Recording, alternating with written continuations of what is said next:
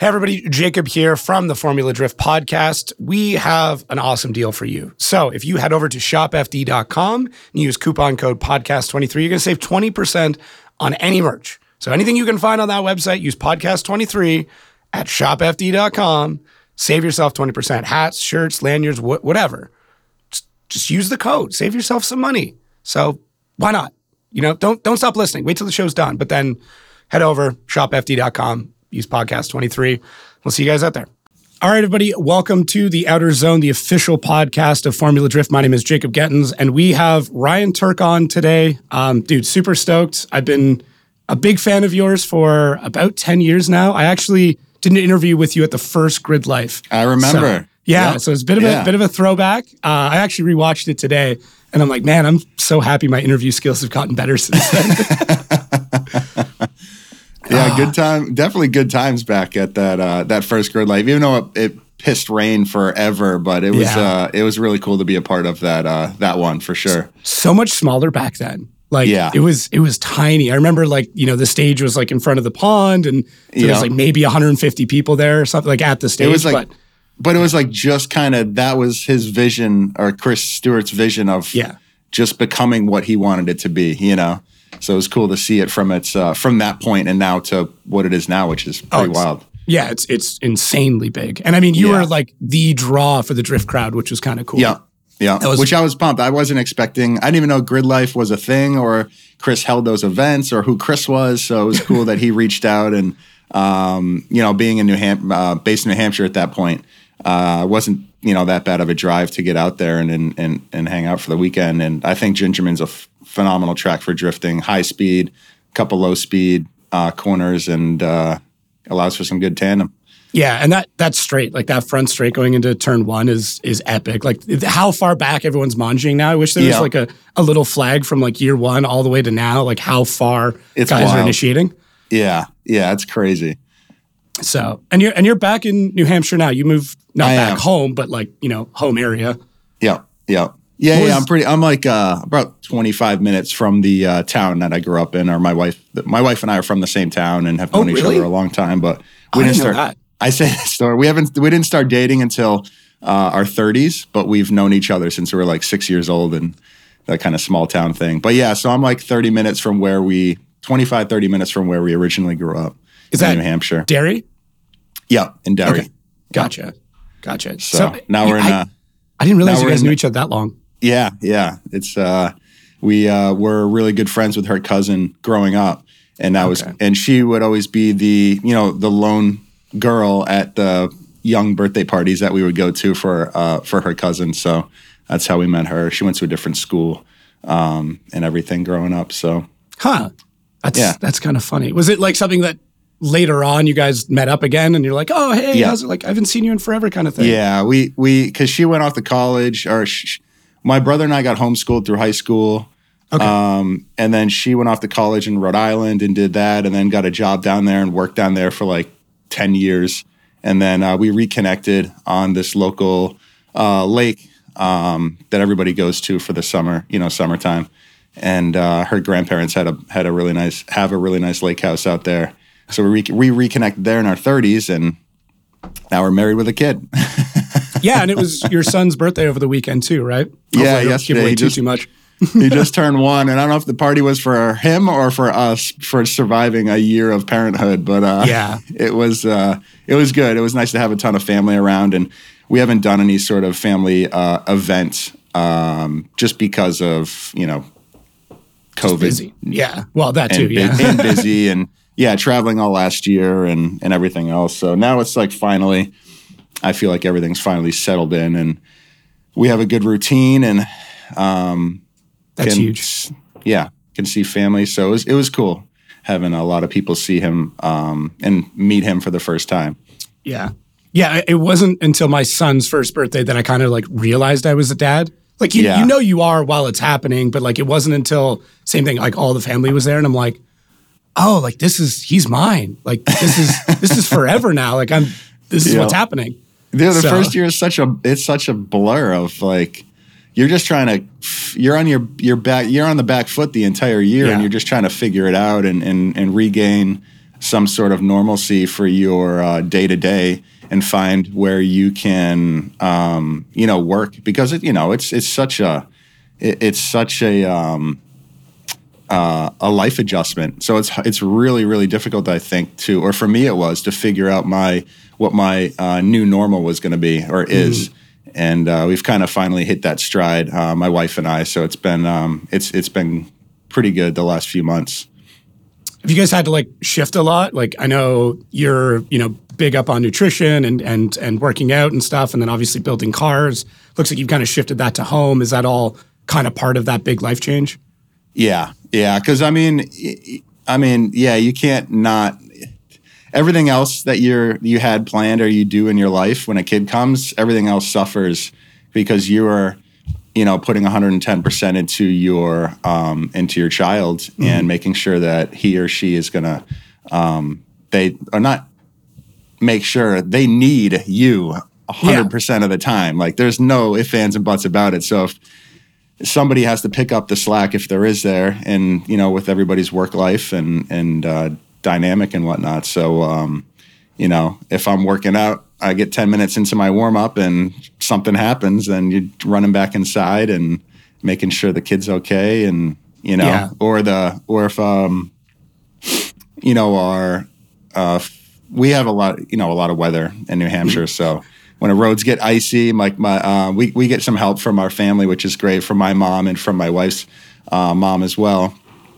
And sometimes the roads get bad and they can't make it over here for the day. So then you're on daddy daycare or mommy daycare for the day. Yeah. So just those situations, and those are what kind of interrupt your what you're expecting to get done that day, and then it just you just kick it down the week, and hopefully you can make it up on the weekend.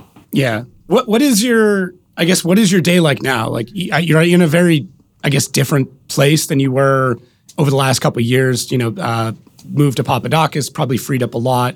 So what do you do all day? Like, not to sound terrible, but like, that's not terrible. A mystery for some people, right? Like, yeah. So I stay super busy. So after the season ended, got done with SEMA and introed the new truck build. Then I did PRI, pretty much, took a break, did Thanksgiving, spent some time with the family, and then did PRI. And as soon as I got back from PRI, I started helping my friend John out at his machine shop, because I wanted to learn more about machining and making parts and just making things out of metal. So I apprenticed with him for about 2 months, and then I started my East Coast car build, which I wanted to bring into more of a competition level car. So that pretty much took my entire rest of the winter, the last 3 months, building that every single day. Mm-hmm. That's just what I've been doing, is just any free time that I get is just trying to build that car and finish it. And then it was almost finished, and then I had to pull the motor back out of it. So I'm just like, come on, man. Yeah, that's brutal. There's nothing worse than seeing a shiny, oil catch can after a dyno run. Yeah, exactly. Oh, it crushed me. It crushed me. But we're in good hands. So that car is going to get back together. So that's pretty much been my day to day. I guess to regiment it, it's like I get up. My wife and I trade off mornings. So either I'm up at like 6:30, or she's up at 6:30. Sometimes some mornings you get maybe an extra 30, 40 minutes of sleep, which is crucial. Yeah. At some points. Go down, hang out with the kid, get him ready, change diapers, make breakfast, eat breakfast. And then usually around 9 a.m. I go out, do a workout. Usually takes about 2 hours. And then from there, I just work the rest of the day on the car. Or I'm working on a project, something. There's a million things to do. And I feel like I can never get ahead. Yeah, so. I mean, you've obviously loaded yourself with insane projects over the years, so I feel like you're the kind of person who just can't stand still regardless. Yeah. I got to tell you, though, it's been nice, because I haven't been behind a lot of times I'll do a lot of emails, and I'm behind a computer often, which I don't like doing, especially now. So I'd rather be out in the shop and trying to make something for the car and trying to get better at fabrication. Yeah, I think the email part, like, it's the most boring part of being a professional motorsports driver, but it is arguably the most crucial, because without those, 100%. like nothing else happens, right? Yeah. Yeah. You need that correspondence and you need the relationships and continue those relationships. And a lot of relationships I have with my partners that support me or even through text, which is great because they've been supporting my program and myself for a long time, which has been great. So it's nice to just have more of a one-on-one. I can just shoot a text over immediately and get a response to something rather than waiting on emails to get, I like emails because they keep things more organized, but sometimes you got to go right to the source. Yeah, that's, I mean, having that relationship with sponsors, like to being able to text them, I think is something I've tried to talk to a lot of like young drivers about, where it's like, look at like this, it's a business deal for sure, but like, it's definitely a friend and buddy and family in a lot of cases. Yeah. And like if you're not texting or you're not, on a first name basis, like that's the point you need to get to kind of make that step within sponsorship. Absolutely. It's a partnership between the both of you. And, you're both expecting things from each other. And as long as you can fulfill those, you're going to have a great relationship with that company or person or team or whatever the case is, Yeah. What is your, like, how did that all work with, I guess, getting into Papadakis stuff? Like that was, when that originally happened, for me, I was kind of like, oh, like I didn't see that happening. Like that was a weird one for me. So Steph reached out to me and probably about 2017 or 2018? And we had a meeting and we just were exploring conversation and, some potentially something.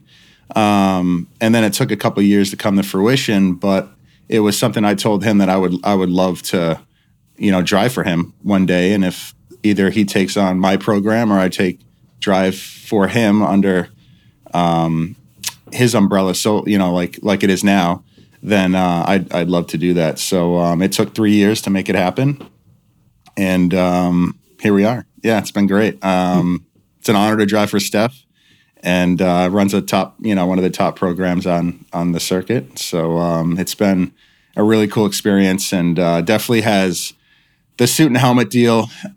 Man, you can't beat it, because then I just get to show up and like I but the engine in the East Coast car went, and it's just like you're so crushed. But like, I would feel the same way at FD, and then excuse me, if that happened at Formula Drift under my own program, I kind of have the similar feelings, because you put so much effort into a program and it takes so much out of you.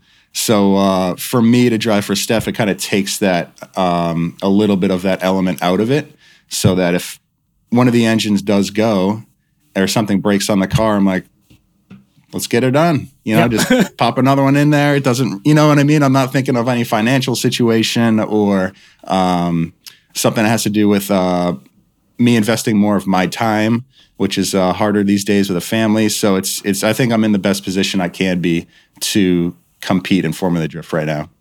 It's interesting it happened during that time frame, because like I believe it was 2018 was, I would say, one of the hardest years for you, because that was when you hit in Long Beach. That car was totaled. No, that was 19. That was 19. Okay, sorry. But that car was totaled, and I actually chatted with you in Orlando afterwards, and we were just kind of shooting the shit, and I was like, "Are you okay? Like, how you feeling?" You're like, "I'm still pretty banged up," and then you went on to have a great year, all things considered. Yeah, it was so weird, and the guy, I mean, dude, that whole ordeal was so crazy, because it's like the last thing you're expecting, and then obviously everything changes in a split second, and when you're on the racetrack, so. The team put together, we're all like, well, what can we do? We're trying to like figure out what options we would have, because, you only have like 2 weeks to get something together for Florida, Orlando. Mm-hmm. And then it was like, all right, well, we finally made our decision. Well, all right, we're just going to get a car together and then we'll head east.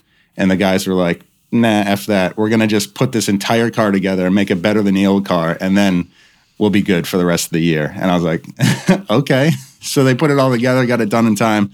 And the car was like I said, it was even better than my previous car that had a lot of seasons on it. So that the chassis we used was my car that Dominic and I built together back in like 2013, and that's also the car that I brought to the first Grid Life event, and it did a lot in the Tuerck series on Network A. And then, so that chassis was clean. It didn't have any hits or any damage done to it. So it was straight as an arrow, and it felt really good on track. And then we went on to have a few podiums and get a win. So that was really cool. And towards the end of that year, I found out that the Toyota deal was going to go through with Papadakis. Okay. So then I sold that car, and that money paid for the Judd engine to do the Super Project, the Formula Super Project. Okay. I didn't realize So that's kind of how that whole turn of events happened with that car. That either means, I mean, I have no idea what a Judd engine costs. I mean, if you want to tell me, go for it. But like, I guess I can have a bit of an idea considering you sold an FD car for one. So a lot. Yeah, it was a lot. Not cheap. Yeah. I think I overpaid, but it was it was a 0 mile fresh rebuilds out of a guy. A guy had a late model F1 program in Houston, Texas. I think he had one of the old Benetton B198s, and he was parting he sold the car and he was parting out the rest of the program. So the spare engine, which is the one I got, was up for sale on consignment on a website.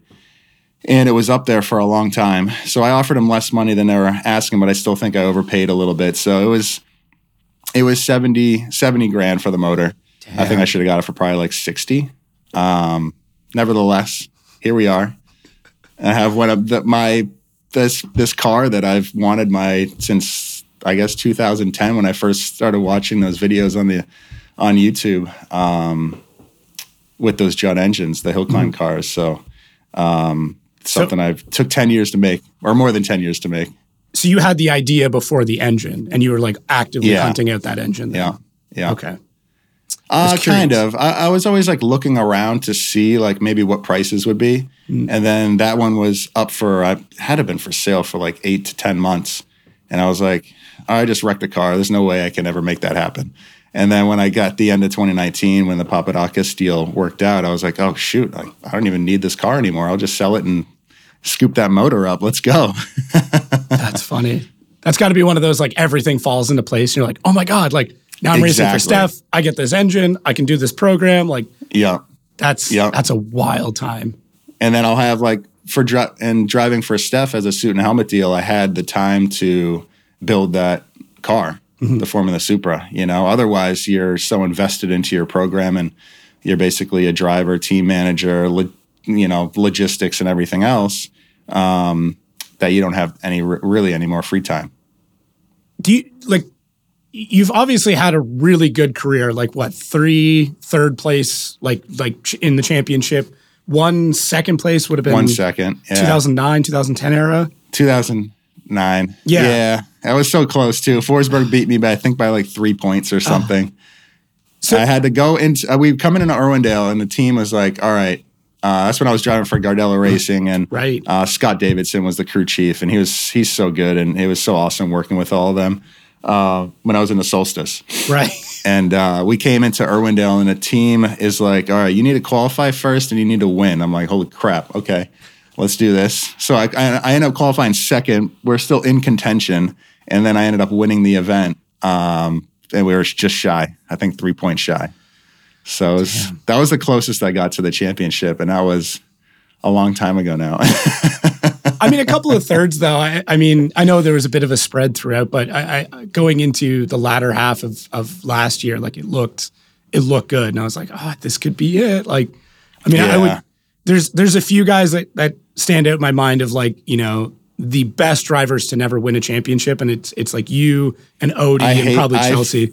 Sorry. I freaking hate that term. I know I appreciate it because I know it's meant to be a positive thing, but like, you know what I mean? It takes so much more than skill to win that championship, right? Like it takes some good brackets. It takes a well-prepped year. Like it's so much more than a lot of things have to fall into place. A lot more than people think of just you're going out there and driving and winning. It's like, dude, so much has to work out to win a championship. It's so crazy, and everybody's so talented, and the cars are so good now. And it takes a lot, and a lot of it's also the mental game too. And I know that's getting talked about more often these days, and it really is. It's such a huge aspect of the sport that can easily be overlooked. Yeah, I think it's probably the biggest. I mean, we've seen guys have. I mean, coming off the same thing, talking about that crash, like part of my thought process behind your year that year is like, okay, this is the worst thing that could happen to me. Like I demoed a car, you were pretty shook up. I mean, similar to kind of what happened with Vaughn, I think it was in Texas. And like he came off that and drove really well too. And it's like, okay, that's it. That's the worst that's going to happen to me. Like now I can just focus on winning. Like I don't know if the fear was out of you or what it was, but you seem like a different person.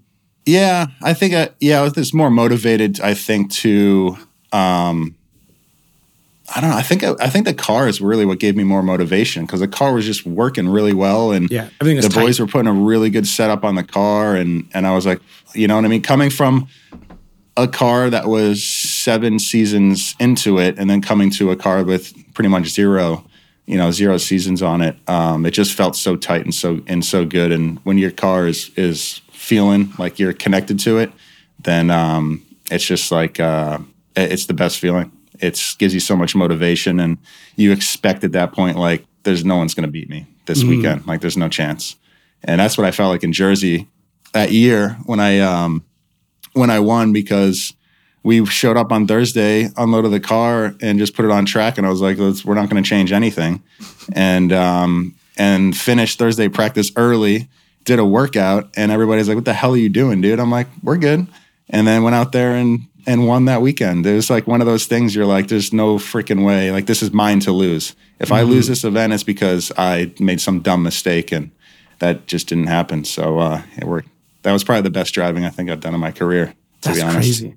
Yeah, I didn't realize like there was that much confidence in it. Like, I guess you just knew, like, pulling it off the trailer, like, yeah, no, this is it. Like, I'm going to win this. I mean, it couldn't have happened. I mean, if it didn't happen, then I wouldn't be talking about it like that. You know what I mean? But it's just one of those things that it all worked out. It all came together. But you do get those feelings sometimes where, like, you're so connected with the car, you just feel like there's no one, you're unstoppable. How's the transition been to that Corolla? Like, it's such an interesting car. I want to say strange, but like it's not. But it also is just really weird. It's hard to explain. It's very different, obviously. I've always drove a 5-link setup, and that has trailing arm suspension in the rear. Mm-hmm. And I love it. I think it's the best competition car I've ever driven. Excuse me. And it has performed awesome on track. It's so easy to drive in a really uncomfortable situation. So it really limits my mistakes, I think, even though I still make them, unfortunately. But it literally, it feels so good. Then Steph did a great job designing the front and rear suspension kits on it. It's a really good setup. Even though we're weighted up on the Nitto 315, the 555 G2. It's with the 4-cylinder in the front end, it feels really agile. Like, the chassis takes weight really well. Even though it's a hatchback and it has that illusion of being small, it's actually 104-inch wheelbase, or 103.8. Oh, damn. So it really was easy to distribute kind of weight around the chassis to weight up for the tire. Mm-hmm. And with the 4-cylinder in the front end, it just drives like it's a light car, and it feels awesome. I love driving. I seriously love driving that car. It's so much fun. I would have thought with like the small overhang in the back, that'd be a bit of a disadvantage, but it has its pros and cons when you start really diving into the car itself. The short overhang isn't the best, but the 86 also doesn't have that big of an overhang as well. A little bit more so than Corolla, but so I wasn't super worried about that. Basically, if you're putting a bumper in the wall, your wheels probably or your tires in it too. Unfortunately, so that just. You have to be a little bit more precise, I would say. Yeah. I guess, like, car perception, like how you are able to know the corners of the car is a little bit different at that point. Yeah. That's what takes the most time to adjust to when you step into a new chassis. I think if the fundamentals are there and the thing drives well and steers well, then it's more about understanding the size of the vehicle and, you know, where your intuition is, I guess, with the rear end of the car. Do you do anything to like practice that? Is it on a demo day you'll set up cones or something and they'll be like, yeah, you're still a foot off? Like, is there, or are you just like, okay, I'll get in, yeah, I'll figure it out. As soon as I feel the bump, I know I'm there. No, because we don't get that much time in the pro cars. You know, you might get a test session before the start of the year, and then if you make a big change, you'll maybe get a test session halfway through the year. But we're not really getting a ton of time in the cars outside of Formula Drift. So usually it's just setting the car up. You're setting the car up suspension-wise and on track, and at the same time, you're obviously trying to work on your line and the clipping zones. And I'm always one to take probably longer to warm up than other people, and get really comfortable on track. So I need a lot of laps sometimes. So if I'm usually really upset if I get less than 5 or 6 laps, for practice, which it happens at some of the tracks. Oh, yeah. It's just tough, it's hard to get laps. So it's tough to bring me up to a comfort level and drive with confidence unless I get to the point where I'm really feeling it. So I usually like 8 laps, 8 to 12. Anything over 8 is awesome. Yeah, but, it definitely is tough. I mean, there's such a strategy now to like getting in line and setting up hot pits, and like it's this weird thing now because of limited time of practice. Although you're fighting for your laps. Literally, we're all racing to the start line as soon as the clock ticks over on the minute we're allowed to head out there, and it's a whole thing. You hear like one car fire up, and then you're like, okay, wait, hang on, who's fired up? Who's fired up? What does he know? Yeah, exactly. Like, did he take off? I'll never forget it when we were in St. Louis, and we literally all lined up as close as possible to the start line, and then that clock ticked over, and everybody just freaking raced to the line. It was so funny. There was like freaking 30 of us all gunning for that front spot. How there was no like accidents or like anything was incredible. Yeah. I was standing right there when it happened, and it was just immediate. I think one guy inched ahead by like 2-3 inches, and then everybody went. Yeah. Yeah, I dropped the clutch like with 5 seconds to go, and I was like, "Screw it, I'm going." So you might have been the first one then. Shot. I probably was. Yeah, I figured somebody else was going to do it. I might as well be right there. That's funny. Yeah, it was a wild time. I think they've mitigated that a little bit. I expect them to fix some more of those. I mean, there's more talks about more practice or even a day early practice and stuff. So I think FD's realized that there's an issue there. Yeah, they have. They're going to allow us an extra day of practice, especially on pro spec weekends, as weekends so that we can, so that we can get all the laps. So I'm looking forward to doing that, especially at the tracks that I know it takes me a while to get warmed up with. So definitely a cool adjustment or good input that they took and made some changes for us. What track does it take you longer? Like I figured, like in Atlanta, you're pretty much right there, but maybe New Jersey or St. Louis or something. No, it's really all the bank tracks for me. So Irwindale takes me a while. Seattle takes me a while. Even Florida takes me not as long, but takes me a little bit. What else? What other bank tracks do we have? I think that's it. That's it, right? Yeah. So those ones. Or is it just because it's such a different style of driving to get the proximity to the wall, or? Yeah, I mean they're harder to set your car up for, in my opinion. And I love road courses, so I don't go into a weekend at the oval tracks where I'm like, oh crap, we got a friggin' oval track. I look at it as more of a challenge for me because I know it's not as fun for me as the road courses are. I love the road courses. So, I just go in there and try to make things happen. And we have our notes from the previous year, and I just need to drive good right off the bat to the setup that we put on the car, because I don't want to. It's tough. It's harder for me, and I think because it's just a harder track to drift, especially at speed and at the grip levels that we're at. Getting around those ovals they're really long, and I feel like the Seattle track is just it's like never ending. You clutch into that first turn initiation, and it just feels like it goes on forever.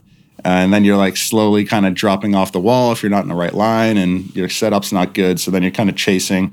And when the only problem could have been you were 4 miles an hour too slow on the entry, Yeah, so it's crazy. It takes a lot to stay consistent. Yeah.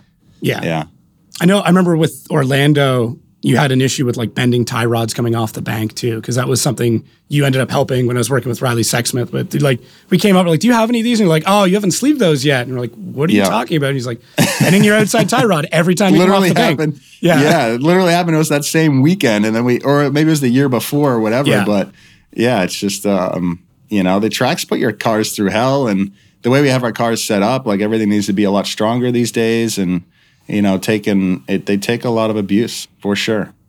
Now, how much so you said you like road courses more. Is that tie into, you doing a lot of like mountain drifting videos? Like you have a lot of practice on that style of track, even the driveway, which if new fans of the sport haven't seen, go look up old episodes of Tuerck and watch driveway drifting. Cause it's, I can't think of a cooler setup to have at your house.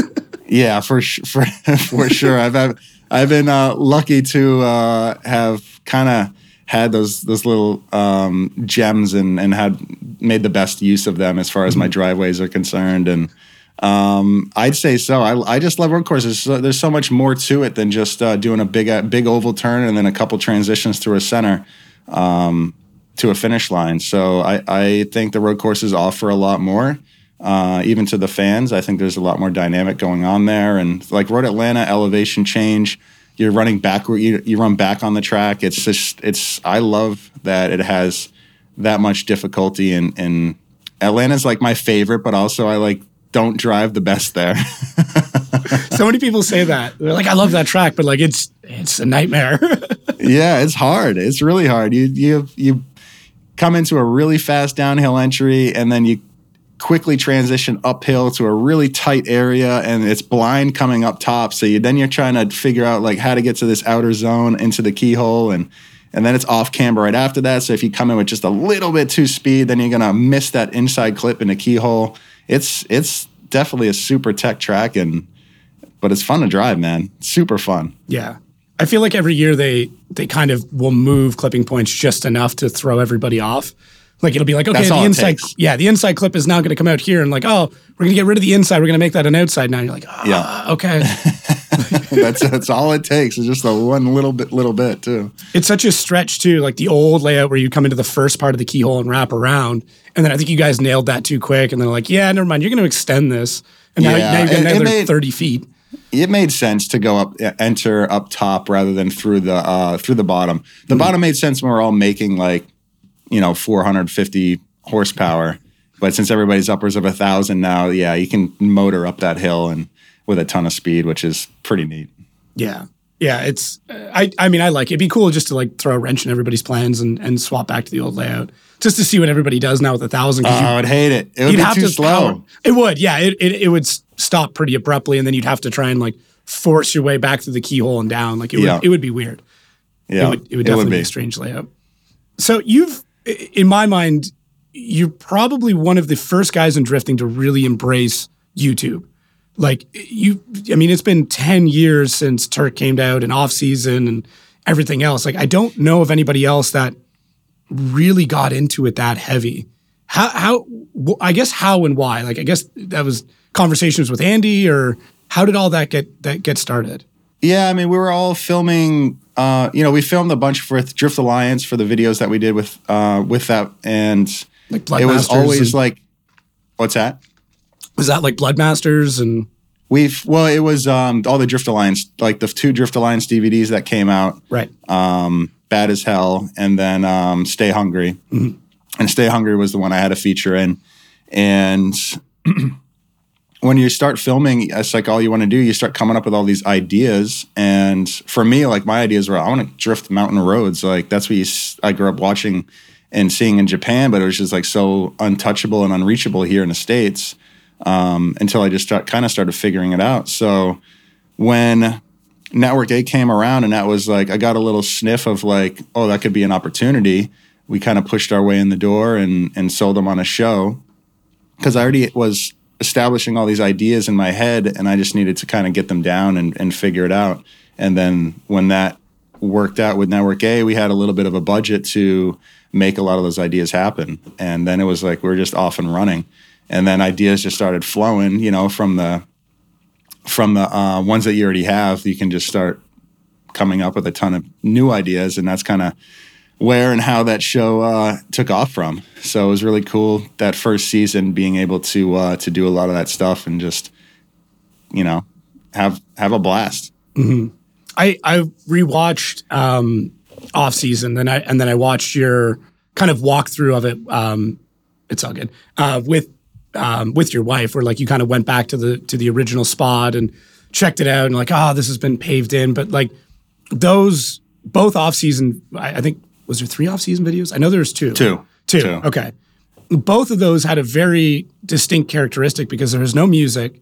It was just the car and like really like interesting shots and stuff like that. And I think that really set a precedent for a lot of videos that came afterwards. Like it was, like it doesn't need to be incredibly overproduced. It just has to be cool shots and ridiculous engine noises. Exactly. And so I found that, well, I didn't find that spot. That spot was there. Mm-hmm. And the original Off Seasons video, the first one. And it was actually a piece of property that a college bought, and they were going to make a bigger, expand their college campus up there. And then they paved and built all the roads and sidewalks, and that was it. They didn't build any buildings. I'm not sure why the funding had changed, or, maybe some management changed over or something, but it was out there for a long time. And a lot of the street bike dudes actually were able to drive around the fence or get their bikes in. So they would cruise up there and practice, wheeling and doing all those super slow stunt moves and stuff. And then I found out about it from my tattoo artist, my buddy Dave, who's also was into drifting at the time. It's like, dude, you got to go check this place out. So I did, and I was like, holy shit, need to film a video here. So then I hit up Andy Laputka and told him about it. He's like, yeah, let's do that. So he drove up actually after Irwindale, I think 2009, and we filmed up there. It was super sketch because we actually, working for my dad and the family business, we had like this key ring of like 100 master keys to get into certain places. So I went up there one night and like just went through every single key until one worked and opened the gate. So that's how I kind of got access to get up there. We opened the gate, closed it behind us at like 4 a.m. Had somebody out in the front parking lot just staying watch just in case like, someone's coming up. And then we filmed there all day and they made a killer video.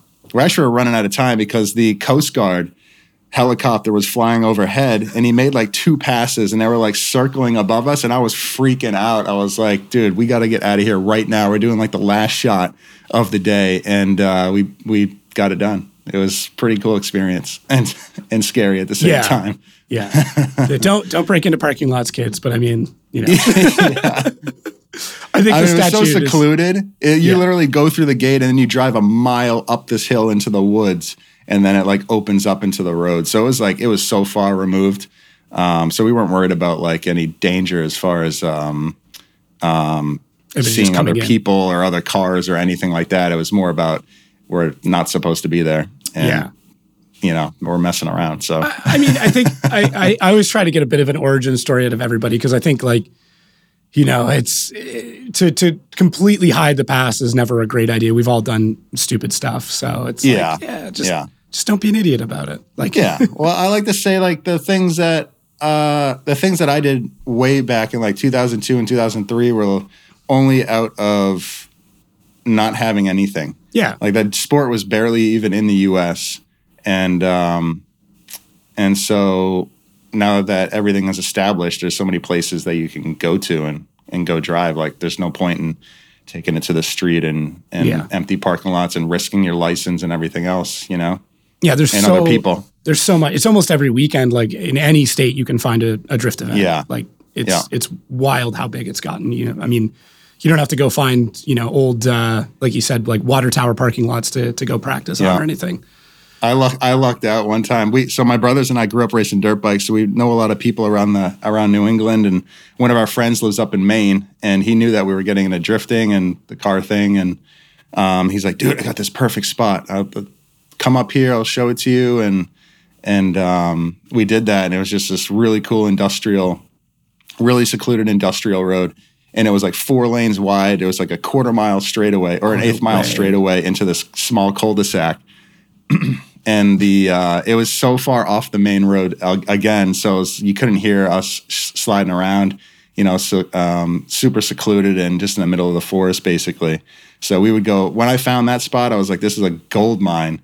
So I would practice there. Like every time it rained, I would go up there and just session for like hours. And that's kind of where I established a lot of my skill set, not tandem wise, but at least just driving in general, when we couldn't get down to Englishtown and do the Club Loose events.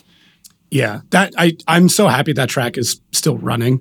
Like I think it's Irwindale, and I mean, there's a couple of spots that are like, the holy grounds for drifting. And I mean, Irwindale's obviously one, Long Beach to an extent, Atlanta, but like, yeah, New Jersey, like Englishtown is, the amount of quality drivers that have come out of there cannot be denied. Yeah. It's such a cool track. It has everything. Like everything. Yeah. Tight got corners. Speed, yeah. Plenty of turns for sure. And no shortage of drivers to go drive with. So that's my stomping grounds, of course. And, Chris's, Vaughn's, Tony's, and a lot of other people that are coming up too. Yeah. I'm excited to see what comes out of there. I mean, it's been really interesting watching the next generation of drivers come out and where they come from. And I do think that Englishtown will always produce quality drivers, but just the next generation of drivers coming out now are so good so quickly. Like Brandon Sorensen's such a great example of that. Like, yeah, a kid just showed up, and I mean, at his age is incredible. There's another kid I just saw too. It's like 13 or 14. That's crushing. I can't remember his name now, but I'm not surprised. No, it's nuts because you have the ability. You have the information from everybody who came before you. That you don't have to learn, like you have to learn it, but like you just absorb it. You don't have to learn through trial and tribulation. You just go, okay, this is the setup for the car. I can go anywhere, get all the information I need. Everyone's already developed it, and then just go drive. Exactly. Yeah. I know, because like there's so many parts these days you can just buy specifically for drifting and put on a car, and it makes it phenomenal already instead of having to reinvent the wheel every time you step in something. You had mentioned riding a lot of motocross. How beneficial do you think that is to drifting? Because there's a lot of guys that came from motocross. Yeah, I think it was huge. I mean, that's what kind of established my brother and I's, hand-eye coordination, understanding what proper practice is. I think that was one of the biggest things, is like understanding how to practice and the most efficient way to learn. So when you're racing motocross and trying to get better, you practice certain things. Obviously, you do your training and your motos, and then you would maybe practice turns or a specific turn or a specific type of turn or something like that. So we kind of grew up knowing how to practice, and so I would always know what I needed to work on, especially the early days of learning drifting. And I think that was probably the biggest help for me to progress as fast as I did. Obviously, I'm still learning. Everybody is. Yeah. It's crazy to see now the progression throughout the years of like, okay, I figured this out, or I figured that out, and because everybody has their I guess their techniques and what they're comfortable with and not comfortable with. So or their strong points and not so strong points, but. I think motocross helped me out a ton with that. And then just understanding, what being on the road is, how to act a certain way at the racetrack, I guess racetrack etiquette, so to speak. Yeah. Just traveling. We traveled our whole childhood. Every weekend we're racing motocross in the summer months. So it was fun. It was cool. And it definitely set me up for what was next, which was drift cars. Mm-hmm. I think the traveling is such a non-discussed part of like being successful in any motorsport. Is the logistics behind it, and like learning how to eat properly on the road or book hotels. Hard. Like I think it's something that we don't discuss enough, especially guys coming up. Where it's like you can be a great driver, but if you don't know how to handle the logistics and move a team around and move parts around, like you're not going to be successful. Yeah. It's hard.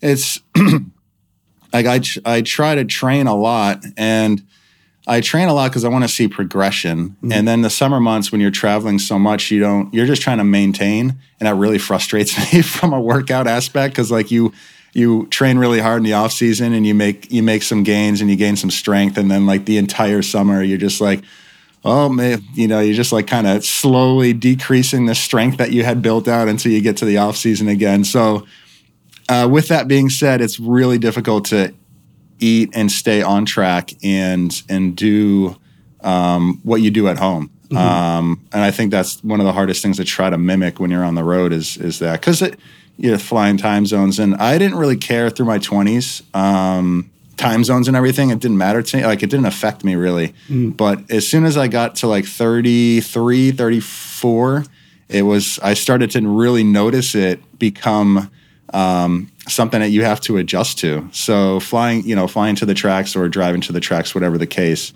it definitely changes the dynamic in your older years,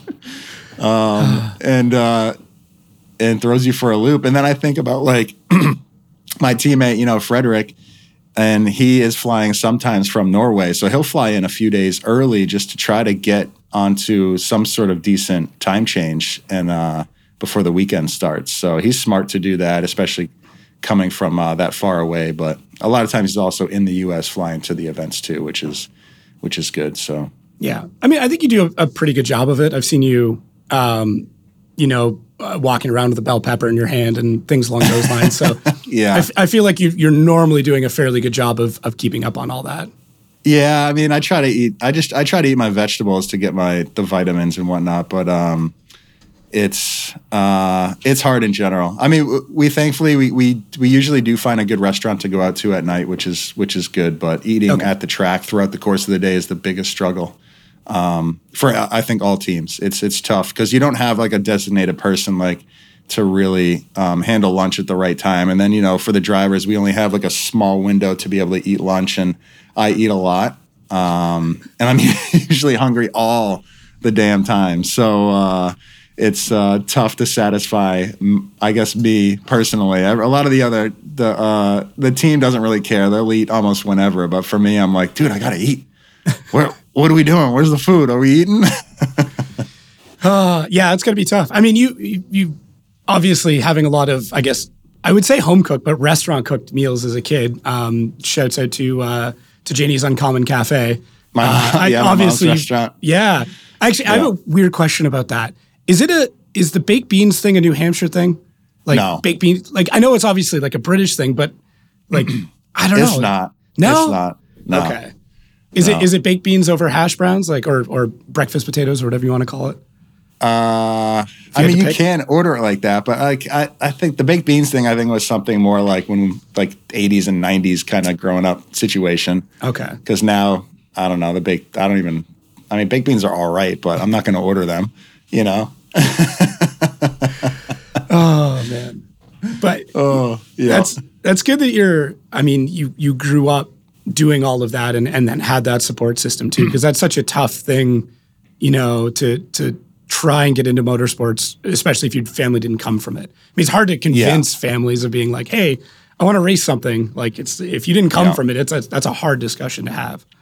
And it was something my dad always wanted for himself and for his kids.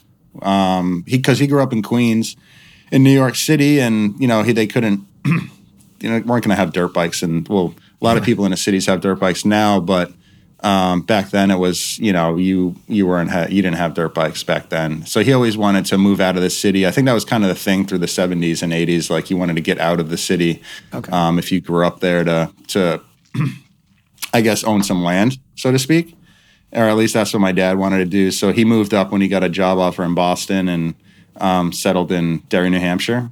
And then that's where we grew up and turned like 9. My dad brought a dirt bike home and couldn't sleep for 2 nights until we got to ride it. And then he's like half a year later, he's like, you guys want to go racing? We're like, what's racing? And then we went to our first race in New York State, and it was like it was hard at first. Like racing is hard. And it was hard to get acquainted with, but we enjoyed it. We enjoyed riding dirt bikes, as a kid. Like, who the hell doesn't want to ride a dirt bike? So that was kind of, and then we like as we kind of progressed into it and got a better understanding of what racing was, it was a lot more fun. And then the competitiveness starts and forget about it after that. And you ran all the way up into Canada doing a lot of that too, right? Yeah. That was actually really difficult. That's where I really learned a lot about traveling. Was my brother and I traveled and did the Canadian, it was called the DMCC. Still around. Not the DMCC, sorry. Well, DMCC is the drifting series. The CMCC, the Canadian Motocross Championship and something. And we traveled and did the whole series. I think it was like 10 stops. And it started on Victoria Island, as far west as you can possibly go. Wow, I didn't realize that. Okay. So we traveled all the way out there, and we had Honda 2003 Honda, or no 2001 Honda CR250s, and they were terrible. We absolutely hated them. But the 125s are really good. This is the two-stroke days. Yeah. The 125s are really nice to ride. They just didn't have a ton of power. But we did the whole series, so it was split up between east and west. So we rode the 250s out west. Can you hear my dog barking? That's all good. Don't worry. Okay. We rode the 250s out west and had a terrible time. It was so hard because my dad had to fly home and work. So we would race. We're 3,000 miles from home. We're 17 years old. We're driving the motorhome to the races and racing by ourselves because a couple of the races my dad couldn't come out to. And it was so difficult for us. It was just me and my twin brother, Justin. And it was wild. tough. Yeah. We're gone for like 2 months out of the summer. All we wanted to do was just go home and see our friends and, hang out and then race on the weekends locally instead of doing this. And by the time we made it home to the East Coast rounds, things got a lot better. But that was like, for a 17-year-old driving thousands of miles and racing by yourself in a pro series in Canada, and we didn't know anybody, it was like it was a really tough summer. And then we came east and we actually did really well. We started competing in the 125 class which was our stronger class for us anyways. So being lighter kids with no weight and being able to rip a 125 pretty damn good. So I think I finished the season like 5th or 6th in points and had a podium or two, which is pretty neat. So yeah, it ended up well. It's just you go through those deals and when you're young and you're traveling and you just have no support physical support besides my brother and I, of course. But yeah, that's what taught me a lot, and I haven't ever had that since, because I think I already went through that when I was younger. So traveling now is just a breeze. It's so easy for me, besides the time zone changes, of course.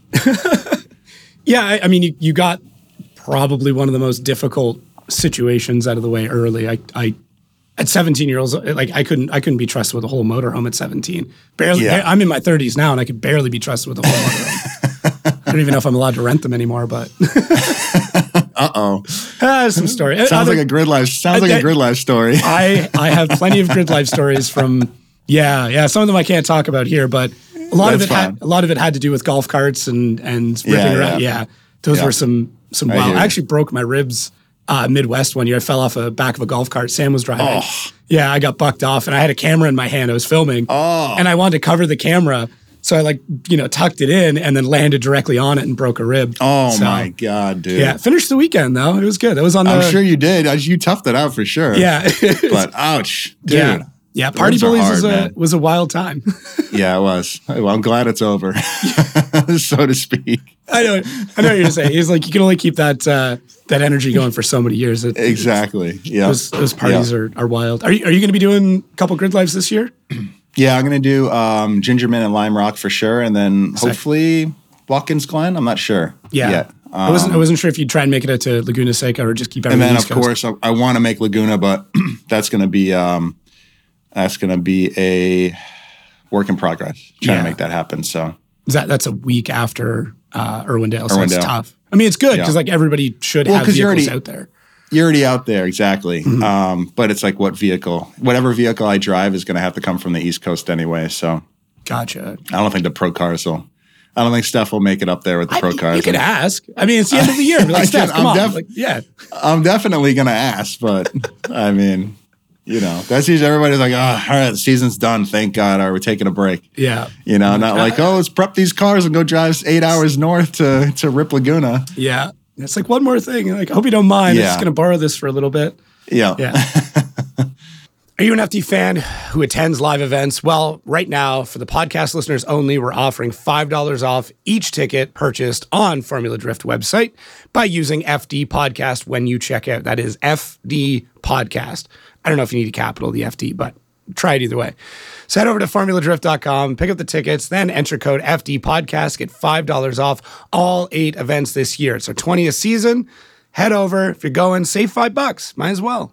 So what is the plan with the East Coast car? Then you said you were trying to get a little bit more competition prepped. Are you going to try and do some smaller comps in free time, or just have it kind of ready to go? I don't think so. I just wanted something I was a little closer to the level of what I, to Formula Drift and what I compete in every weekend through the summer. So something that has it's entirely different car and chassis and suspension setup and everything else, but something that has at least a little bit more of a grip level and power level to at least keep some sort of normalcy there, as close as I can get it to anyways. I'll make it better next year again, you know what I mean, as far as, but now we're at a time off-season wise and just want to drive the thing.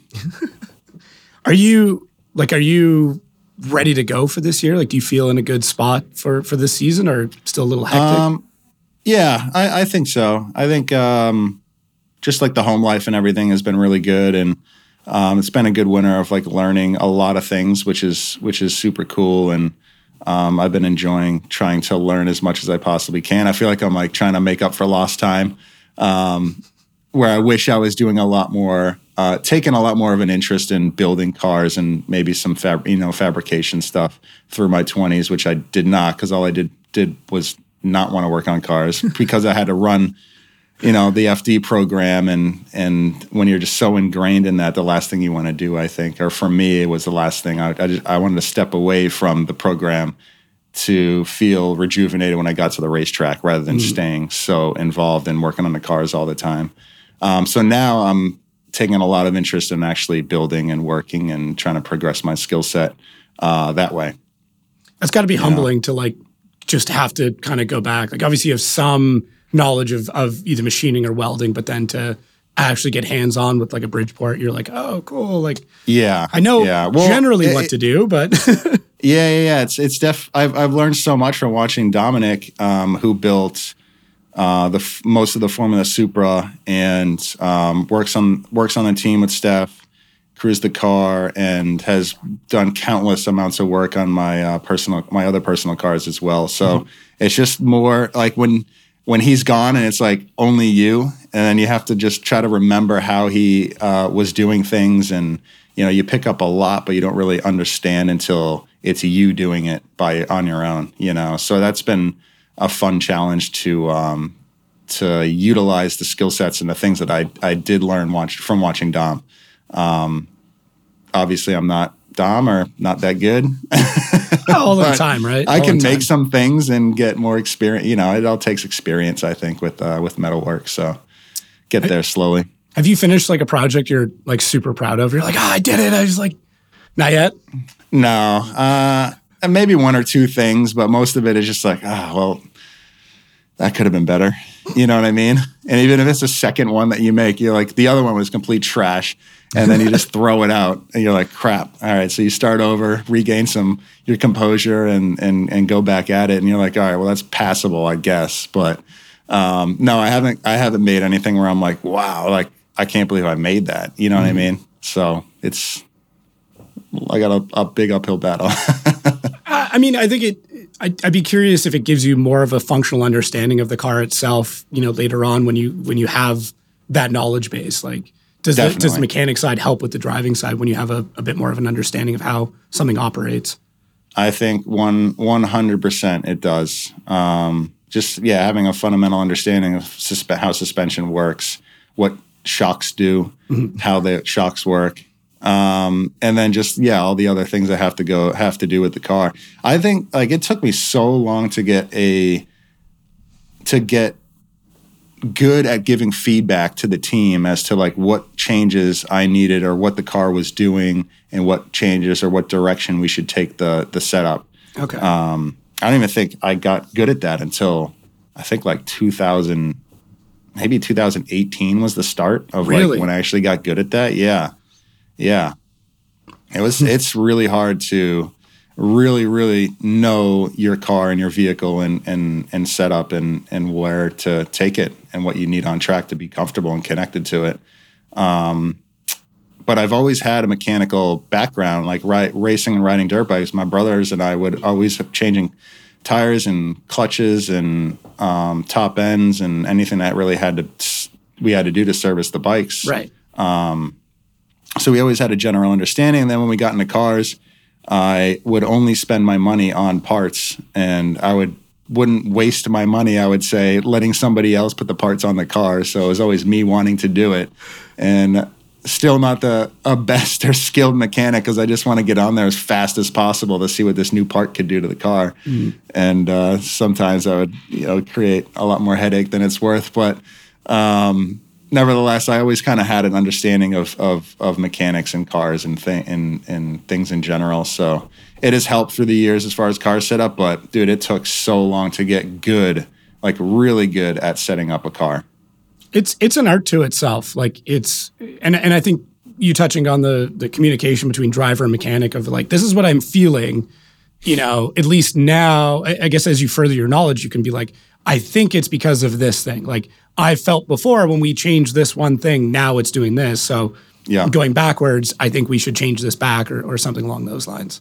Yeah, exactly. I think it's just working with your crew chief. And if your crew chief, my crew chief, Brian, I've been working with for over 10 years now. And he has gotten really, really good at setting the car up and knowing what I need and what direction to go in. So I'll sometimes just tell him what's up, and then he's like, all right, let's do this. And I'm like, oh, that makes sense. I wasn't thinking about that. So it's really cool to have somebody like that's that experience to help you. Because he's the one who's part of his job, or one of his main jobs is to be making those calls, Yeah. So on that, like on the communication note, how do you like being spotted for? What type of communication do you guys have? Is it super positive? Is it very like hard and critique heavy? Or like what's that communication like between you and your spotter? I say critiquey for sure, because that's what I want. But I don't want any negativity on the radio. So if I'm driving like shit, I'm going to be the one that says I'm driving like shit. I don't want to hear that, hey, you're driving like shit, figure it out. I want to hear like, hey, man, we need to step it up here, or we need to get better in this section. Like, what's the car feeling like there kind of deal? And I'm usually the one I'm usually very, not vocal, but I'm usually asking like, I'm having trouble, or I feel like I'm having trouble here. Like, what are other drivers doing? And then I'll get that feedback. So it's usually just a really good open conversation of communication between my spotter and I, just trying to do everything we can to make ourselves better for that weekend. Yeah, it's got to be tough. Like, obviously, you come off track knowing that something didn't go well, and then having to hear about it, I think is I've seen a lot of young drivers not be receptive to that. And it's like, listen, just put your ego aside for a second. The only way you're going to get better is by listening to those critiques and taking them seriously. Yeah, how else are you supposed to get better? It makes no sense. If you can't take constructive criticism, then like, why are you here? Forget about it. Yeah. Exactly. Why do you even have a spotter? Just go out there and drive then. Yeah, if you think you know better, then just drive by yourself. Don't worry about the spotter part. Just unplug your radio or something. Like, that makes no sense. You have to listen. That's why those people are there, to help you and your team and your whole program get better. So yeah, I could see it being a weird thing. A lot of I'm not going to say race car drivers are egotistical, but it's like it's tough in the way that like it's all on you. So you need to have some sort of ego to be able to be in that position, because it's as much as it's a team sport, at the end of the day, the team could do everything right, and if you screw it up, then I mean, similar to like a goalie in hockey, where it's like the rest of the team can play amazing, but if you let every shot in, it doesn't matter how good everybody else played. Right. Yeah. So I could see the fighting that ego part of it being a little bit difficult. Yeah. I just like for myself, I just don't want the negativity or the conversation or the communication that doesn't help the situation. Like I get it. I know I'm driving like shit right now. Like you don't have to bag on me about it. And my crew chief doesn't. And yeah, Brian's just really good at knowing kind of what I need to hear when those situations are becoming difficult for me to perform on track, you know. So he's usually really good at trying to come up with a solution for us and just talk out like maybe this will work or maybe that'll work or this is what this guy's doing. And it's, you know, it's all about trying to get you to the top of the podium every single time. So as long as you all have that like-minded game plan, then it's usually easy to work together.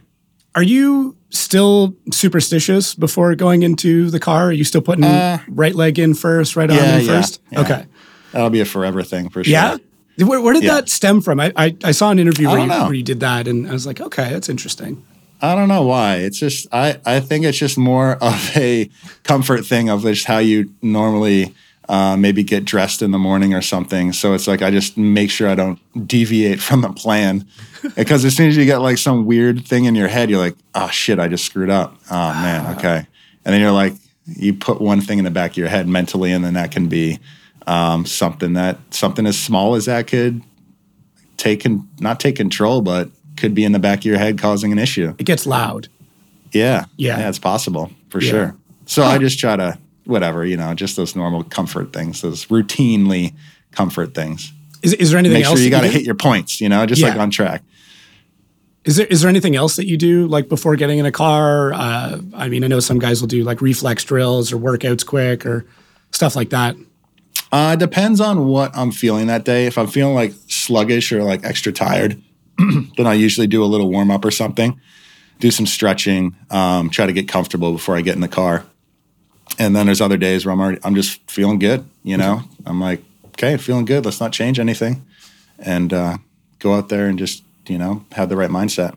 Wasn't sure if you were just like pumping up the jams and like throwing on some old skater punk music or something like that. Sometimes if you're needing that, yeah. But usually get to the track and chill with the boys. Not chill. We're working with the boys on setup, talking about the track, looking at the track. You know what I mean? It's all the second you get there early in the morning on those early days, it's just you're right to it, and it gets you in the zone pretty quick.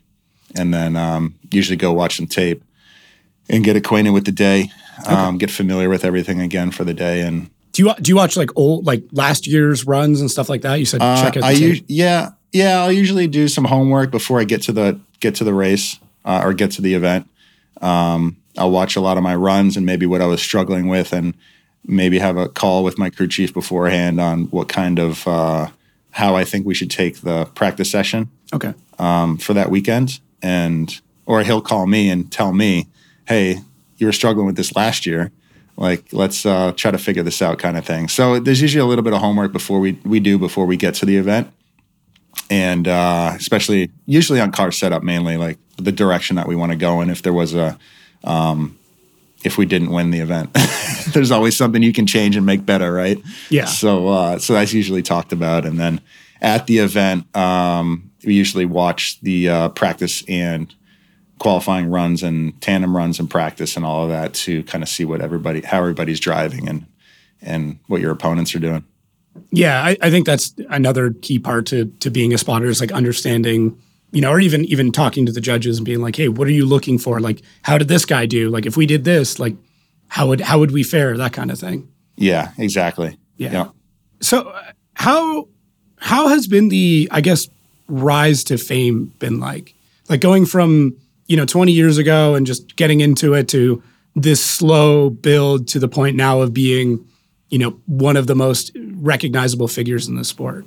Like, is it something you thought of, or is it just kind of happen? Like, what is the frog in boiling water where you slowly increase the heat and you don't notice it? Yeah, I guess it's kind of like that. I never really thought about it, or, I guess I don't really think about it. I don't know how to answer it, really. That's all good. it's definitely it's really cool having the support of everybody on your side and having a lot of fan base and just trying to, I don't know.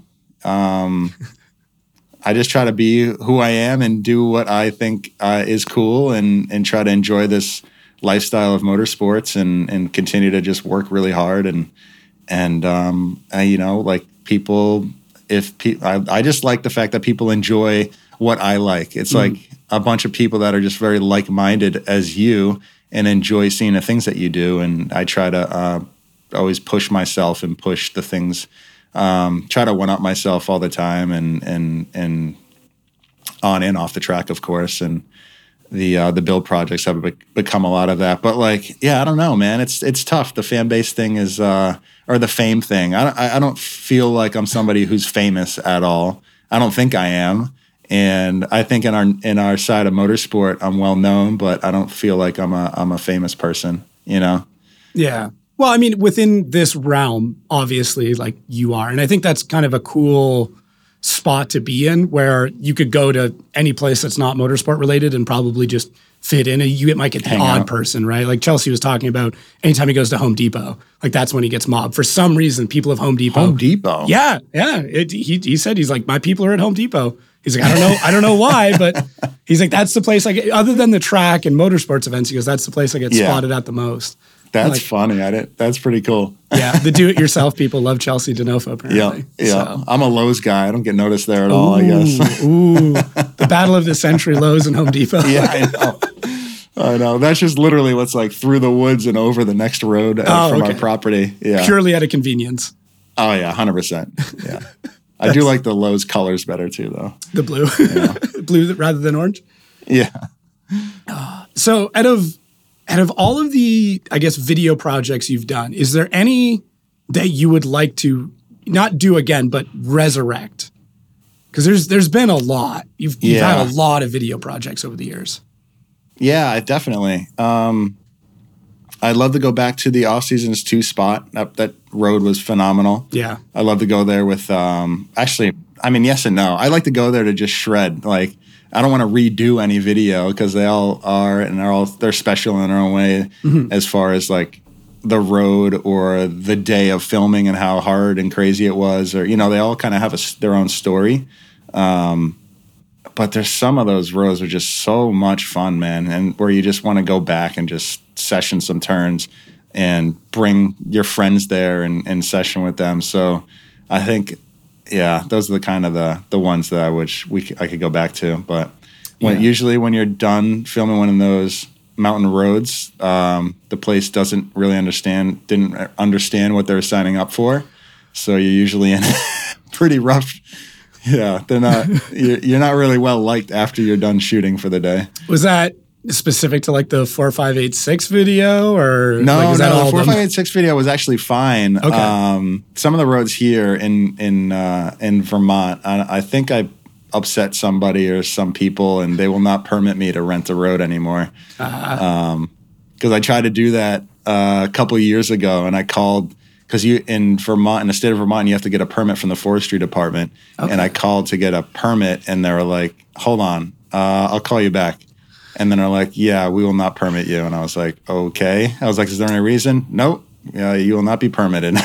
Okay. You're in a database, sir. That's what that is. No, probably on their sticky board in the front of their computer. It just says my name really big. Yeah. Do not permit. You're going to have to go through somebody else. You're going to have to get your brother to do it. Maybe it's the last name that's the issue. It's the last name for sure. Yeah. There's no way.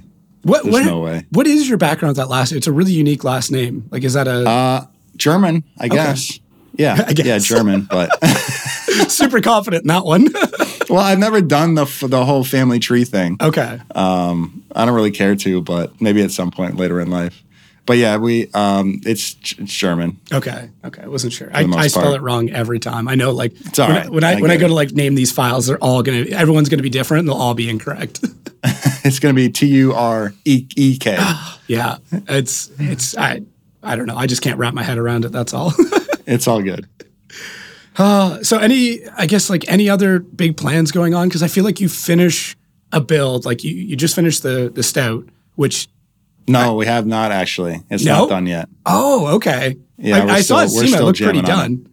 Yeah, it's very close, but it still needs wiring harnesses, so chassis and engine harness, exhaust manifold, and a little bit of plumbing work, and that's pretty much it. So it's super close. It's just, I want it done a certain way, and I'm just waiting to get that done a certain way. I guess what's the purpose of that build? It's knowing you. It's not just going to be a show truck, like that'll get driven, but is it for any particular thing or series or anything like that? No. I mean, nothing specific. I was just on the when I was approached by Toyota and Mobile One to do it. It was like, all right, it's going to be it was a really good budget. So I just want to learn new practices for that project. Okay. That's why we did the 3D scan and had the majority of the vehicle built in CAD, and then did the work with Advanced Fiberglass Solutions in Costa Mesa. They with the 3D scan and working with John Sabal on a design, they converted the files and then cut all the molds on a big 5-axis router. So it was like the best molds that you can pretty much do. And so I wanted to learn all those processes and go through that. And it was a really cool experience, and learned a ton more about, just building cars in general. So it was mainly used for that, but it was always going to be a drift car. Okay. Or a drift truck. Mm-hmm. So, it's going to be a fun vehicle to drive for sure. It's lightweight, 4-cylinder, sequential transmission. Yeah. It's got the cantilever suspension in the rear, mainly for show, but it came out really nice. Looks sick. And I can't wait. Can't wait to rip that thing. Hopefully around the end of April, it'll be on track. Okay. Well, hopefully bring it out to a couple rounds of FD. I don't know what that tour is like. Maybe we. It might come to Pro Bro Down in Jersey. Okay. So it might be on display. I haven't worked that out or even thought about that yet, but I guess it could potentially be on display in Jersey, FD, and then drive the Sunday after the event on the road course there.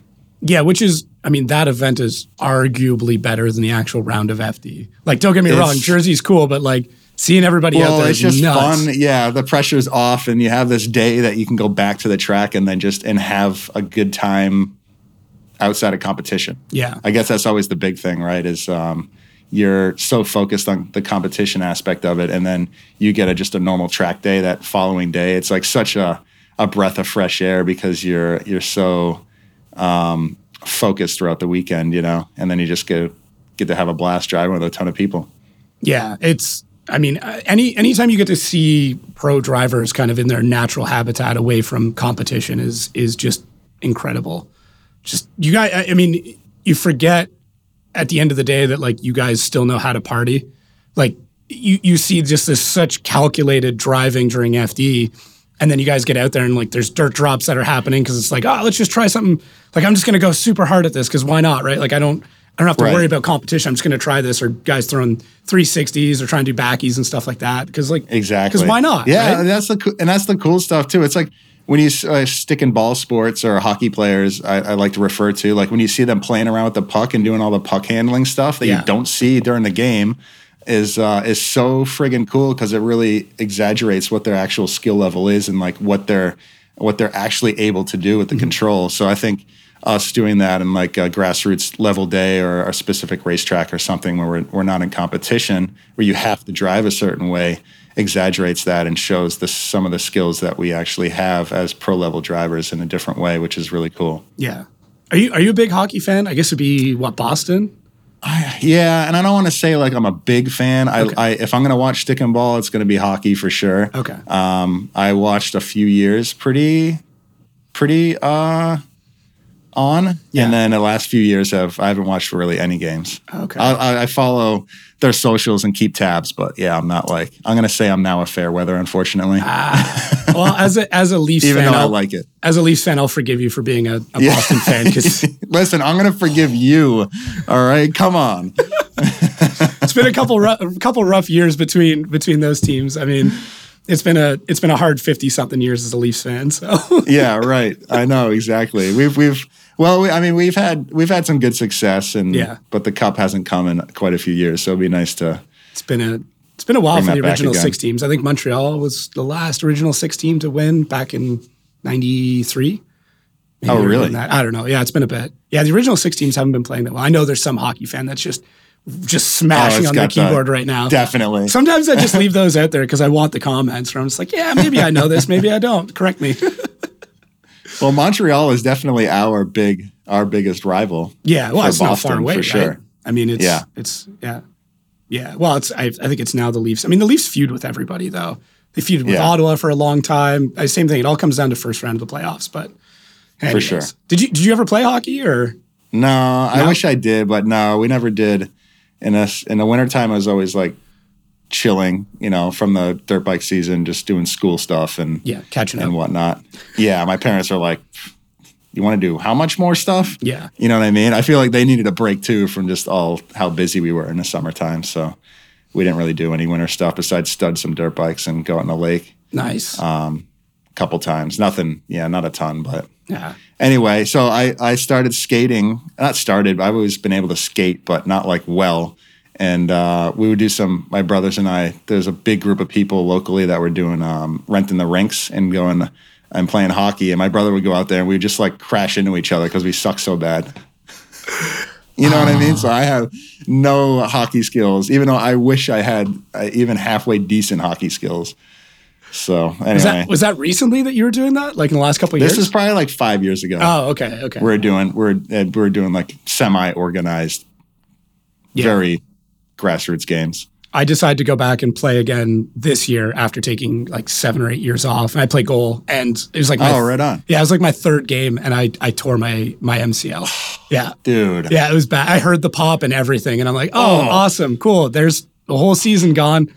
Like, yeah. Ouch. Yeah, a guy next to me heard it too. And he's like, what was that? I was like, that was my knee. He's like, are you okay? I'm like, I'm done. It's over. Like, help me off the ice, please. Yeah. Carrie, I text my wife as soon as I got in the dressing room. She's like, oh, you're done already? I'm like, yeah, I hurt myself. She's like, I knew it. I knew you shouldn't have gone back. I'm like, yeah I know. It was fun though. For the 3 games I did get to play. I had a blast. I'm sure it brought back a lot of good memories, which is cool. Yeah. It was fun. Have you ever thought about getting like back into moto or anything like that? Or you probably got a bike though, I'm assuming. Yeah, I have a bike and my brother still rides and races. So your twin brother or your other? You have 2 brothers, right? Yeah, my twin brother still rides and races. Or last year he didn't race, but the year before and the year before that he was still racing pretty full on. Nice. And then, but yeah, we all have bikes still. It's just finding a time to even go ride. Like I wanted to ride last year multiple times and then just, it's just finding like I said, it was just finding the kind of the groove and the new normal, the normalcy with being a new parent. So I didn't ride it all last year, and then I'll have chances to this year for sure, but go out there and cruise around. That's the hard part, though, is you want to just go out there and try to ride at the level that you were at. When heed my warning, sir. At my peak, but I'm like, oh, you got to be smarter than that. You know, sometimes it just gets the best of you. Yeah, I mean, you get confident. That's the issue. It was exactly my issue. I played 2 games, thought I was king shit, and then went out and played with some guys I shouldn't have been playing with, and that was it.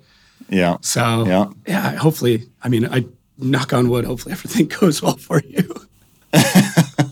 Well, I'll be chill. My brother still absolutely rips on a bike, but I'm very, very much going to take the back seat to trying to put effort into going fast. Go out there and just try to enjoy it. Just check yourself. If the track's feeling sketchy, probably just load it back up and go home. You don't want to ruin an FD season because of that either, right? Exactly. Yeah. It's got to be in the back. Yeah. There's only so much risk you can really take outside of Formula Drift. There's so much risk that you want to take. Yeah. Do you have any other big travel plans set this year? I know you went to Gatville years and years ago, and then you did some international stuff. But anything like that coming up this year? So I got this hasn't been announced yet, but I got Yes. So World Time Attack actually reached out to bring the Formula Supra to Australia. Oh. to the event in September. So I'm going to be doing that, which I'm super, super excited about. Since we're building a Formula Supra and gaining more and more interest into the time attack world, that's obviously the halo and Super Bowl of time attack for the world. There's great events here in the U.S. They just had Super Lap Battle at COTA, which is the halo event in North America, and super awesome. I was so bummed I didn't get to go to that this year. The car's just not ready in time, but so that would be kind of my big international trip this year, is going to Australia for a week for World Time Attack and seeing how insane those cars are, because they're like the tip of the spear as far as time attack cars are concerned, and the fastest ones in the world. So it'd be really cool to go there and meet a bunch of new people and drivers and just see what those cars are all about, instead of just watching them on YouTube. Yeah, that's crazy. Have you enjoyed that transition into time attack stuff? So much fun, dude. Yeah, absolutely. I think it's cool to learn another discipline and to have a skill set that I'm not going to say complements it, but have a skill set from drifting that can again kind of carry over into another discipline like road racing. I think you have a really good fundamental understanding of car control. Obviously, you're using it in a different way of trying to go fast. So I think it's more about learning the track and how to race the track fast instead of going sideways, but and what that actually is and all that. So it's been cool. New challenges, like I said, are always fun and enjoyable, and driving a screaming V10 down the racetrack is makes it that much better for sure. The car is so loud. It's so loud. It's so loud. Like I couldn't even, when we first fired that thing up initially, I was like, holy, this is insane how loud this thing is. Yeah. I can't imagine what the V10 days at the racetrack were like in Formula One. In those engines revs, those things are even louder than the one I have. Like, holy hell, dude. Unreal. Yeah, just a whole pack of them. I mean, 20 cars all doing that. Yeah. That exact, not the exact same note, but very similar tonality. That would have been wild. Yeah, absolutely. So yeah, I guess with that V10 build, obviously you drifted it kind of in its opening video, but have you really hucked it around and melted a set of tires with it yet? No, the drifting I did in the video is pretty much the only drifting we did with it, and I was under the impression I was going to use it for a multi-purpose or multi-discipline car, but after that, after the test session and then the video shoot, I decided that this thing isn't meant to be a drifted engine. You know what I mean? Yeah. It was just it revs so fast. It's really, really just meant to be on the racetrack and just pounding out some times. So I decided to just focus more on the time attack effort side of it rather than trying to make it drift. Yeah, and I'm sure clutch kicks would not do well. Yeah, I have drift cars, so it's nice to have a car made for another discipline too, and just focus on that and be able to drive it. Obviously not full time, but even as much as I can is so worth it. So it's been so enjoyable too. The car is so fun. It's so cool to drive. Does it have a startup procedure with it? Do you have to pump hot coolant through it and everything else before starting it? Yeah, so you have to set up. It's about an hour process. You have to heat up the coolant or the water system. So we have an external water heater that's with a pump that cycles the whole system through. It has to get to, I think, 135 degrees Fahrenheit. And then I don't believe you have to heat the oil because the water is kind of heating the oil at the same time. Mm-hmm. But we heat the oil anyways to get it up to, just to help get it all up to temperature and where it should be for starting. So yeah, it's about a full hour process. And then you fire it up and it sounds bitchin'. Yeah. I still remember hearing it for the first time at Grid Life, and I was on the other end of the paddock, and immediately it fires up. I'm like, okay, I know exactly what that is. Let me run over. Yeah.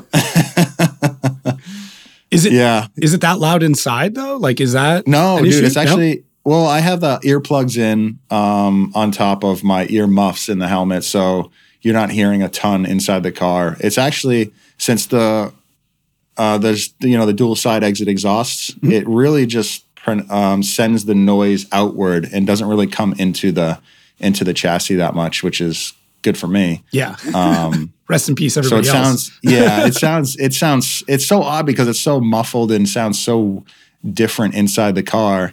I'm like, somebody else needs to drive this thing so I can just hear it rip down the racetrack, Maybe one day I'll let somebody drive it. Yeah. Well, it was like you and Rob Dahm both out there, and I'm like, what is going on? Like that racetrack has never sounded so glorious. Yeah. Yeah. Couldn't tell which one was louder though. I don't know. Yeah. I don't know that those rotaries, when you start stacking them up, they get loud, super loud too, which I'm a huge fan of those engines as well. They're super cool. Yeah. So with all the changes coming to FD this year, I mean, like it's judging regulations changing pretty heavily. Do you feel like you need to change much in that regard, like on your driving? Or is it one of those, I'm just going to keep doing what I'm doing, let them change what they want, and if I have to modify, then I'll modify? Yeah, I think for at least Long Beach, just going with the same mindset and same routine, and then make adjustments from there throughout the season as far as maybe how the judges are utilizing the new way of judging. Mm-hmm. It's hard to come in with a bunch of new things that are unknown, that haven't been kind of used yet on a competition weekend. So I don't think you make any changes too hastily and just kind of continue the course and what you know, and then make adjustments from there. Is there anything in FD that you'd want to see changed? Yes. I have time. I mean, I know, I understand the reasons why a lot of some things don't happen and do happen, but man, I want to see some faster racetracks. Yeah. Some faster entries, some faster ground speed all around throughout the course of a racetrack. And I know that's a tough thing because you're now asking for a lot of other things to line up. For fans to be able to see it, they need a place to sit. Mm-hmm. What racetracks even have that set up? Like there's very few in the U.S. that even have that set up and all that. So those are kind of, I just want us to be able to run free instead of, I feel like a lot of the tracks are kind of cooped up with 1,000 horsepower and banging off each other on all these tight turns. I think it'd be nice to be able to get a couple tracks that are just super fast and really show some speed out of the cars. And I don't know. That's just my thought. Everyone's got a different take on it. I know some guys are like, let's slow the cars down. That way these tracks become a little bit more fun for us. Well, there's the other side of it for sure. If we slowed the cars down, which I'm also fine with, it would make the driving probably a lot better because we're not all wound up all crazy on these tighter tracks. Like the cars would be a lot smoother to drive and probably make everything a lot better. Make the drivetrain happier. Yeah. My 4-cylinder would be happier.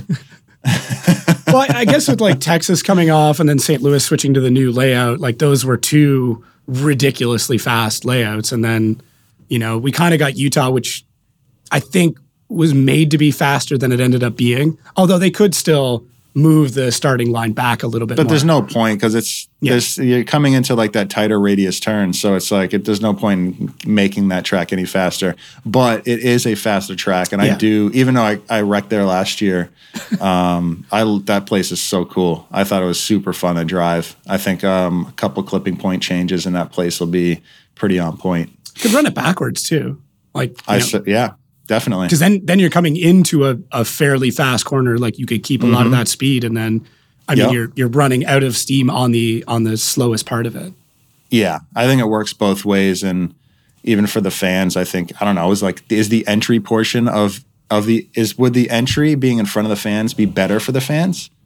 And then going out of view for the finish. Yeah, I guess it's a tough one to answer. Yeah, but maybe if they moved, they're not going to move those grandstands, but if they put some near where the entry is now, because they packed that place, like it was packed it. It was crazy. Yeah, I wasn't sure. I was like, okay, like we're in the middle of nowhere, like literally the middle of nowhere. Like I don't know how many people are going to show up, and then top 16, like you couldn't sit, could barely stand on the lawn. Like I was like, okay, shit. Like Salt Lake City showed up. Yeah. I like Salt Lake City. I enjoyed that whole weekend, you know, besides obviously not performing well, but yeah, it was everybody, like all the fans are so nice. It was such a good vibe there. Yeah. They were educated too. Like that was the one thing, like I feel like a lot of people I spoke to knew a lot about the sport. They knew a lot about the drivers. Like there's a couple of rounds, I won't name rounds, but there's a couple of rounds like I'll go to and talk to people. I'm like, I just came because it's cool, which is great. Like I really want to have new fans there and I hope they become educated. But it seemed like everybody I talked to knew the sport and the drivers in it. Yeah. Which is neat. Yeah. Yeah. Especially for a new spot. You don't, but I also know the drifting community there is quite large. So that helps. Yeah. That helps quite a lot. Is there any track you would bring back or like one that you wish they would add to the roster?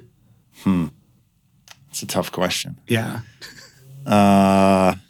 Definitely like a track to add for sure. Bring something back. Can't even remember. Dude, I know, you've run so much. It's been a long time, man. It's been so long.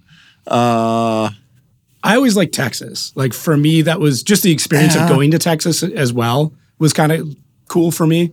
I mean, just having Buc-ee's there and Whataburger across the street, I was like, okay. And Whataburger, those are my two favorite staples of Texas. Buc-ee's and Whataburger. Yeah, I'm going to Texas for Buc-ee's and Whataburger. Yeah, brisket and terrible hamburgers. Yeah, exactly.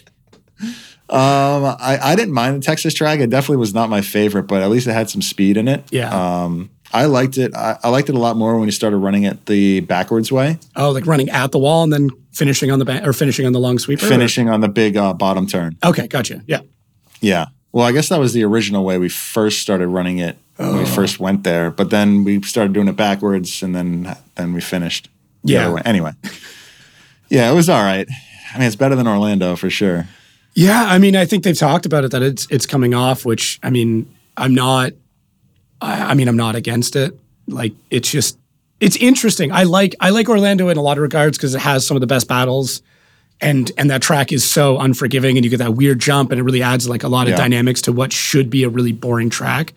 But I also like look at it and I'm like, the grandstands are getting pretty old. The track is like 80 grit sandpaper. Like there's a lot and there's like very little infrastructure. The dirt bike track in the back though is sick though.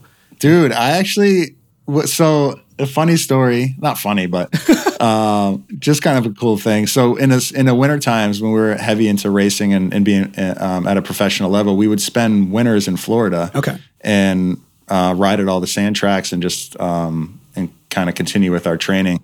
So we'd come into the season strong and like at speed. And we used to go there and practice at that track. No way. I never realized there was an asphalt track on the other side of the fence, but yeah, we would go there sometimes and to practice, which is pretty funny. Yeah, it's a sick track over there too. It's huge. Looks all right too. It's full of sand. I don't know. I'm not a dirt bike rider. Spends all your energy. Like I just want to ride a nice smooth track with a bunch of fun jumps and good lips and whatnot. Yeah, no breaking bumps and no whoops, please. Okay. All right, I got you. I mean, hey, as you get older, like you don't want to deal with the same stuff, right? Like it changes. Yeah. It changes. So any other, like, I guess, big plans this year? Any more kids on the way? Anything fun like that? No. I mean, we'll probably start talking about that at the end of this year and see if we want to, or what, what's what. But I think it's just kind of continuation of last year and just keep building upon what we have going on in life and try to enjoy everything as much as possible, Yeah, that's good. Family can start traveling this year again and have them at the track, which is going to be great. Not every round, of course, but at some of the rounds. And then, it's going to be a fun one for sure. Do you think it'll help having family there at rounds or make it harder? I don't know yet.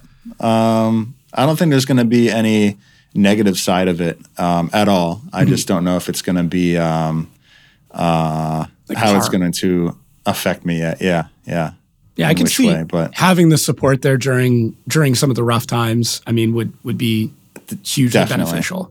Yeah. I don't think there's going to be any drawback to it at all. I always miss them like hell when I'm on the road. So yeah, I think it'll be nice to be able to wake up at the track and see my family rather than in person rather than on the FaceTime. Yeah, Yeah, the travel's tough on the family side of it. I mean, I know I've got 3 kids, and it's like it's never easy leaving. Like I'm never like, I get to go on this adventure. I'm always excited to go, but it's like, I'll be on the plane. I'm like, I could be home right now. Yeah, yeah. So yeah, exactly. And like, what kid doesn't want to grow up at a racetrack, right? Right. I mean, I pretty much grew up at the racetrack. So yeah. I am still at the racetrack. You gonna try and get him into drifting, or just see what happens? Just see what happens. Yeah. I mean, I'm going to support him in anything that he wants to do. Yeah. Hopefully it's motorsport. I would like that, but I'm not going to force him into anything, Yeah. But if I see that he has an interest in it, just like my dad didn't really force us on dirt bikes, but obviously we were kids in New Hampshire, so we liked when we saw a dirt bike, that was it.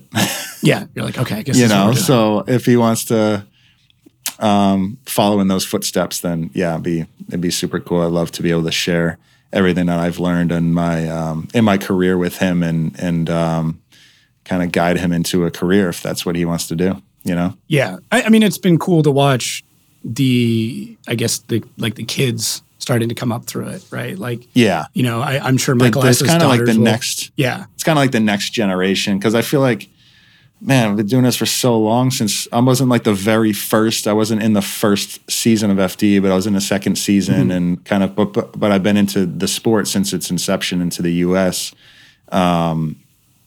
And I think I've like kind of transcended a lot of fan base and throughout the course of the years, and it's you see the kind of the new generations coming in and kind of still here doing it at the top, which is really cool. And I love this, and I like to see like Brandon Sorensen being one of the very young kids in the sport coming up to and driving really well and carrying hopefully the torch for years to come. Yeah, I'm incredibly excited to see how quickly the sport progresses now that, the people who grew up watching, you guys and Forsberg and Bond and, all the Drift Alliance guys, but even, the day one guys, like they grew up consuming that content, watching the videos, learning the cars, drifting as early as they could. And then, now coming into the sport, it'll be really interesting to see how far and how fast they take it. Yeah. Exactly. I think it's in good hands. I think, FD does a great job. I mean, there can obviously be a million things that from the driver perspective that we want better, but from the organization side, it's hard to accommodate everything, and they do the best that they can and give us a great championship to compete in. And we always tout it as being the best championship in the world, and I think we're getting closer and closer to that being a real thing with the driver talent that we have in the U.S. now, and more and more drivers coming over. So it's awesome. It's going to be a wild year. That's for sure. It's going to be a wild year. Absolutely. Yeah. Well, a lot of big changes. A lot of big changes. A lot of drivers coming in. Just craziness. I mean, I obviously I wish you all the luck in the world, sir. I really do think. I know you don't like the compliment. I won't even say it again, but I think if there's any year in my mind for you to do it, this is it. And man, I've been saying it the last 3 years. Okay? I know, but I mean, like, family life is settled, right? Like you're now in a program where you don't have to worry about a lot of things. I don't know your financials, but like probably better than they ever have been. Like there's so many things that are now checked off where you can just be like, okay, all I have to do now is drive. I don't have to worry about all these other things. I don't have to worry about a baby on the way or planning for a wedding or buying a new house or building some crazy car. Like although I know anything can happen, anything can change, but like. Right. Well, that means I should probably stop taking on so much work or giving myself so much work, Can't do the idle hands thing, Yeah. Got to stay busy. So that's good. Maybe that's part of it. Maybe that's something I should chill out on. But I don't know. I like cars. I like driving cars. Been enjoying working on cars. It's hard to not kind of live that. I guess it's ingrained in me at this point, and something that's not going to leave. And I guess until I start getting old and tired, I'm going to work as hard as I can. Any thoughts about the retirement side of things? Like, has that even crossed your mind? No. Yeah. Oh, yeah. Plenty. I mean, I think about. I just don't know what I'm going to do. Like, if I stop driving professionally in the Formula Drift, then I don't know. I don't want to leave like the sport altogether. I feel like it's been such a thing in my such a enormous part of my life that I can't just like let it go, even if I stop driving behind the wheel. So I don't know what that looks like or what that is. I've thought about it, but I'm not like really hard into like, I need to figure this out. Like which direction or what direction am I going to go? And I think just kind of let things happen, and hopefully other opportunities arise, and I'm able to fulfill other goals that I do have in the sport outside of being a competitor, you know? Well, I think you're right there. I mean, I'm excited to see what happens this year. I'm not picking favorites. I don't think I'm like contractually allowed to pick favorites, so I won't. But you're not. No. But, cool. Anything else? Anything else to cover? No, that's it, man. Thank you for the time, dude, and pleasure being on here. Yeah, and talking to you, dude. I'm glad we got to do this. Good conversation. I think it's been like 10 years since the last time I interviewed you, so it's a cool refresh. Well, hopefully I did okay. It's definitely is an early morning, so I definitely probably could have kicked myself in a butt and been a little bit energetic. But you're good. Hopefully it looks good for everybody. I'm sure we'll touch base more throughout the year. We've got some cool things planned. We're going to do some stuff at FD and do some interviews that way. So I'll be around. I'm sure I'll be shoving a microphone in your face again at some point in time this season. So no problem. Cool. Well, thank you again, everybody, for listening. Check out all of Ryan's stuff. Check out all the videos he's putting out behind the scenes of all the all the builds. Hopefully we get some more vlog stuff going. I'd love to see, Tuerck come back in some way. So some stuff is coming, but they're probably not like it used to be, like the Tuerck stuff. I mean, you can't keep grinding on TVs. Its purpose for the time, Yeah. I don't think we could recreate the Tuerck house now. I'm sure your wife would probably kill you if you. I mean, that could be a part of it, I guess. But I mean, if you got an old TV kicking around, that was still one of my favorite parts is watching somebody grind a TV. That won't end well. But, yeah, well, thank you, everybody, for listening. If you guys did like this, give it a share. Leave some constructive criticism and feedback down below. If you have already, I'm reading comments and correcting things as we go. It's a learning process for everybody. So, and we'll catch everybody next week.